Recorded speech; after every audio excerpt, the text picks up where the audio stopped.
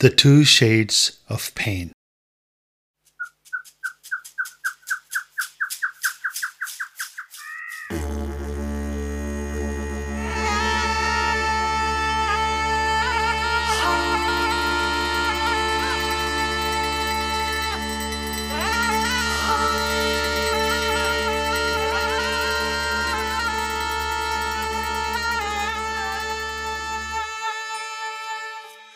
The war song's echo shattered the tranquil peace of the landscape.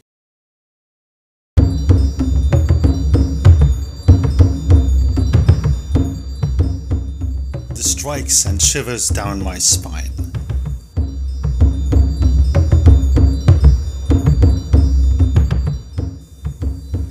He attempted a counter-strike but was outmaneuvered.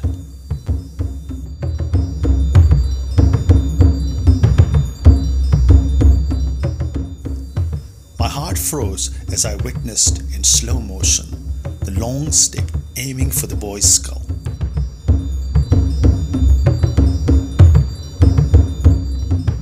And then, bam! It hit with a devastating impact.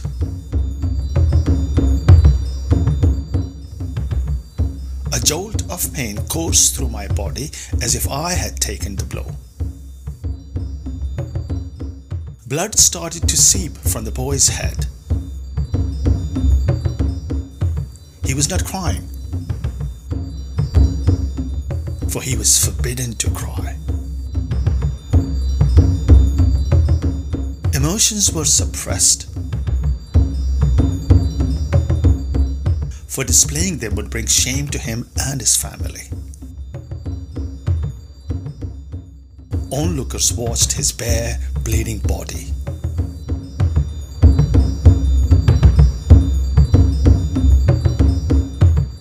Their smiles were not for him, but for the victor.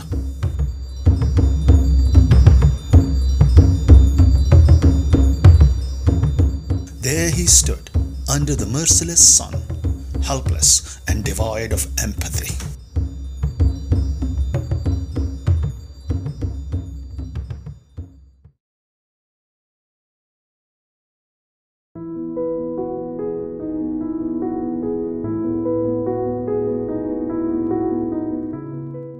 This scene was from a documentary on the Omo tribe in Africa, showcasing a ritual known as Donga. Witnessing the ritual was a brutal start to my Sunday morning.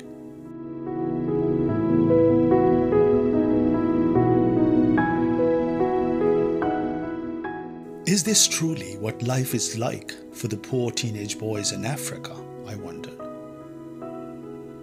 Outside the window, I saw children playing under the watchful eyes of their parents.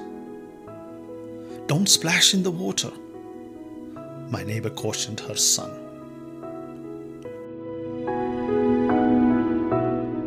Across the street, another anxious mother observed her daughter riding her bike on the sidewalk. I thought, how fortunate these Western children are compared to the boys of the Donga tribe. They don't have to endure bloodshed and excruciating pain.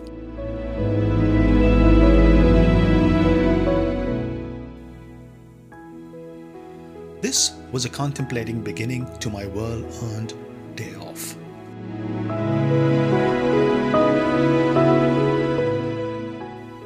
Suffering reminds me of Buddha. He, being a prince, was shielded from all types of suffering.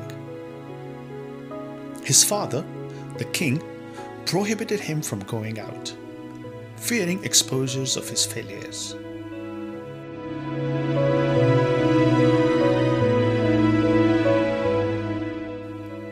But to the king's dismay, Buddha did venture out one day, witnessed the suffering on the street and was horrified, or suffered an ancient version of post-traumatic stress disorder.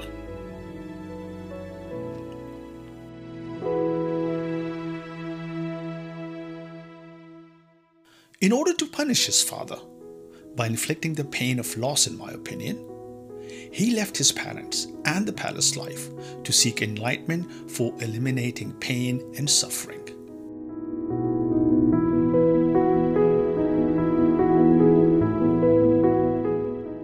His was a bad-run kingdom, so was short of psychiatrists. His solution? He became one himself.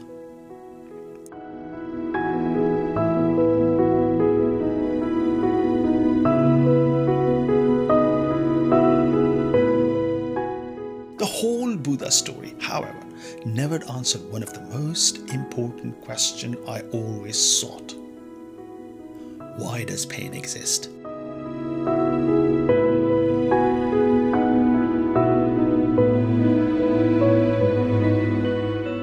I opened my wardrobe to change my shirt. My wife often complains about my shabby dressing.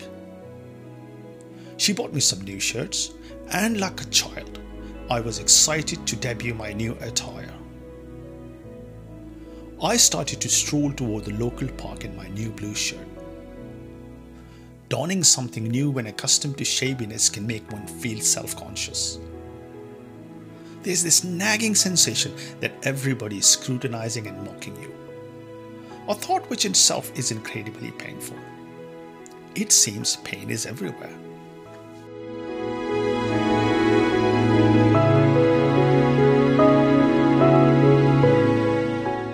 I remember reading a book that suggested pain developed as a mechanism for safety and survival. At first, I thought, how could pain be beneficial to survival? However, the book's argument began to make sense. We feel pain because our brain is signaling us to avoid the source of discomfort. But how does this explain the Omo Valley ritual, which prepares boys for manhood through brutal battles?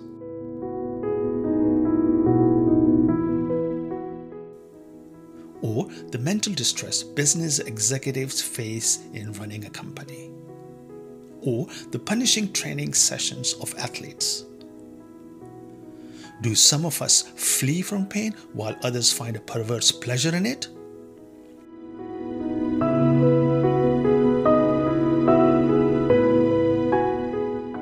Immersed in thought, I didn't notice cheerful Alex walking past.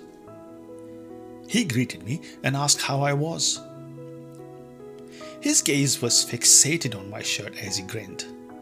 Fortunately, his dog scampered off, and he had to chase after it. That was a moment of fleeting pain and relief for me.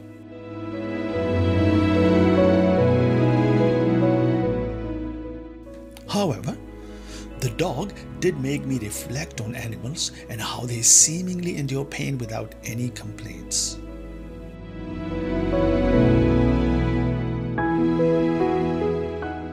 I have yet to see an animal lament about the state of world affairs, how their partners treat them, or what kind of fur they are wearing. Science tells us that we have an extension of the brain called cerebral cortex, which is the center of thought.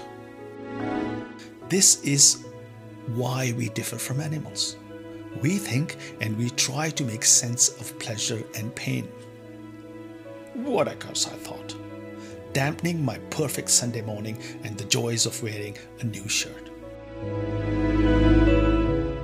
The Omo Valley boys and their painful ritual still didn't make sense to me. They can't be Stoics because Stoics live somewhere in Greece. The Stoics advocated taking it, or enduring it to be politically correct.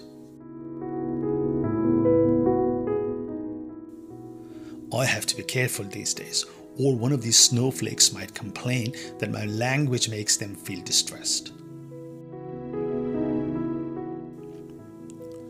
This taking it is the Stoics' countermeasure to pain, and based on this, the Donga ritual prepares the young boys for the physical trials ahead, I suppose. Does that mean there are two types of pain? one to be embraced and the other to be avoided? Like most things and people in life, does pain also succumb to the law of duality?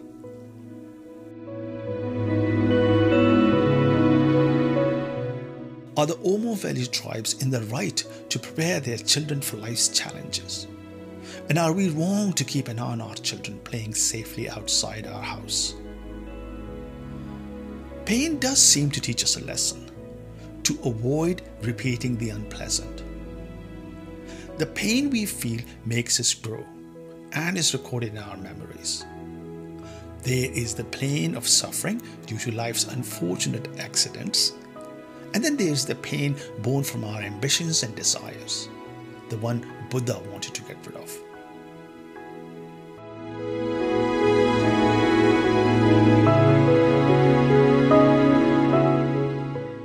However, Buddha lived in an era where neuroscience and genetics were only available to the Greek children who later became Stoics.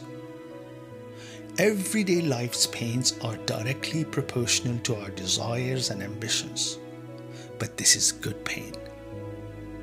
Even genetic science proves that challenges fires up different set of hormonal responses that are good for us and foster a longer life. The Donga ritual then makes sense. The more capable we are of enduring pain, the greater our capacity to achieve and even live longer.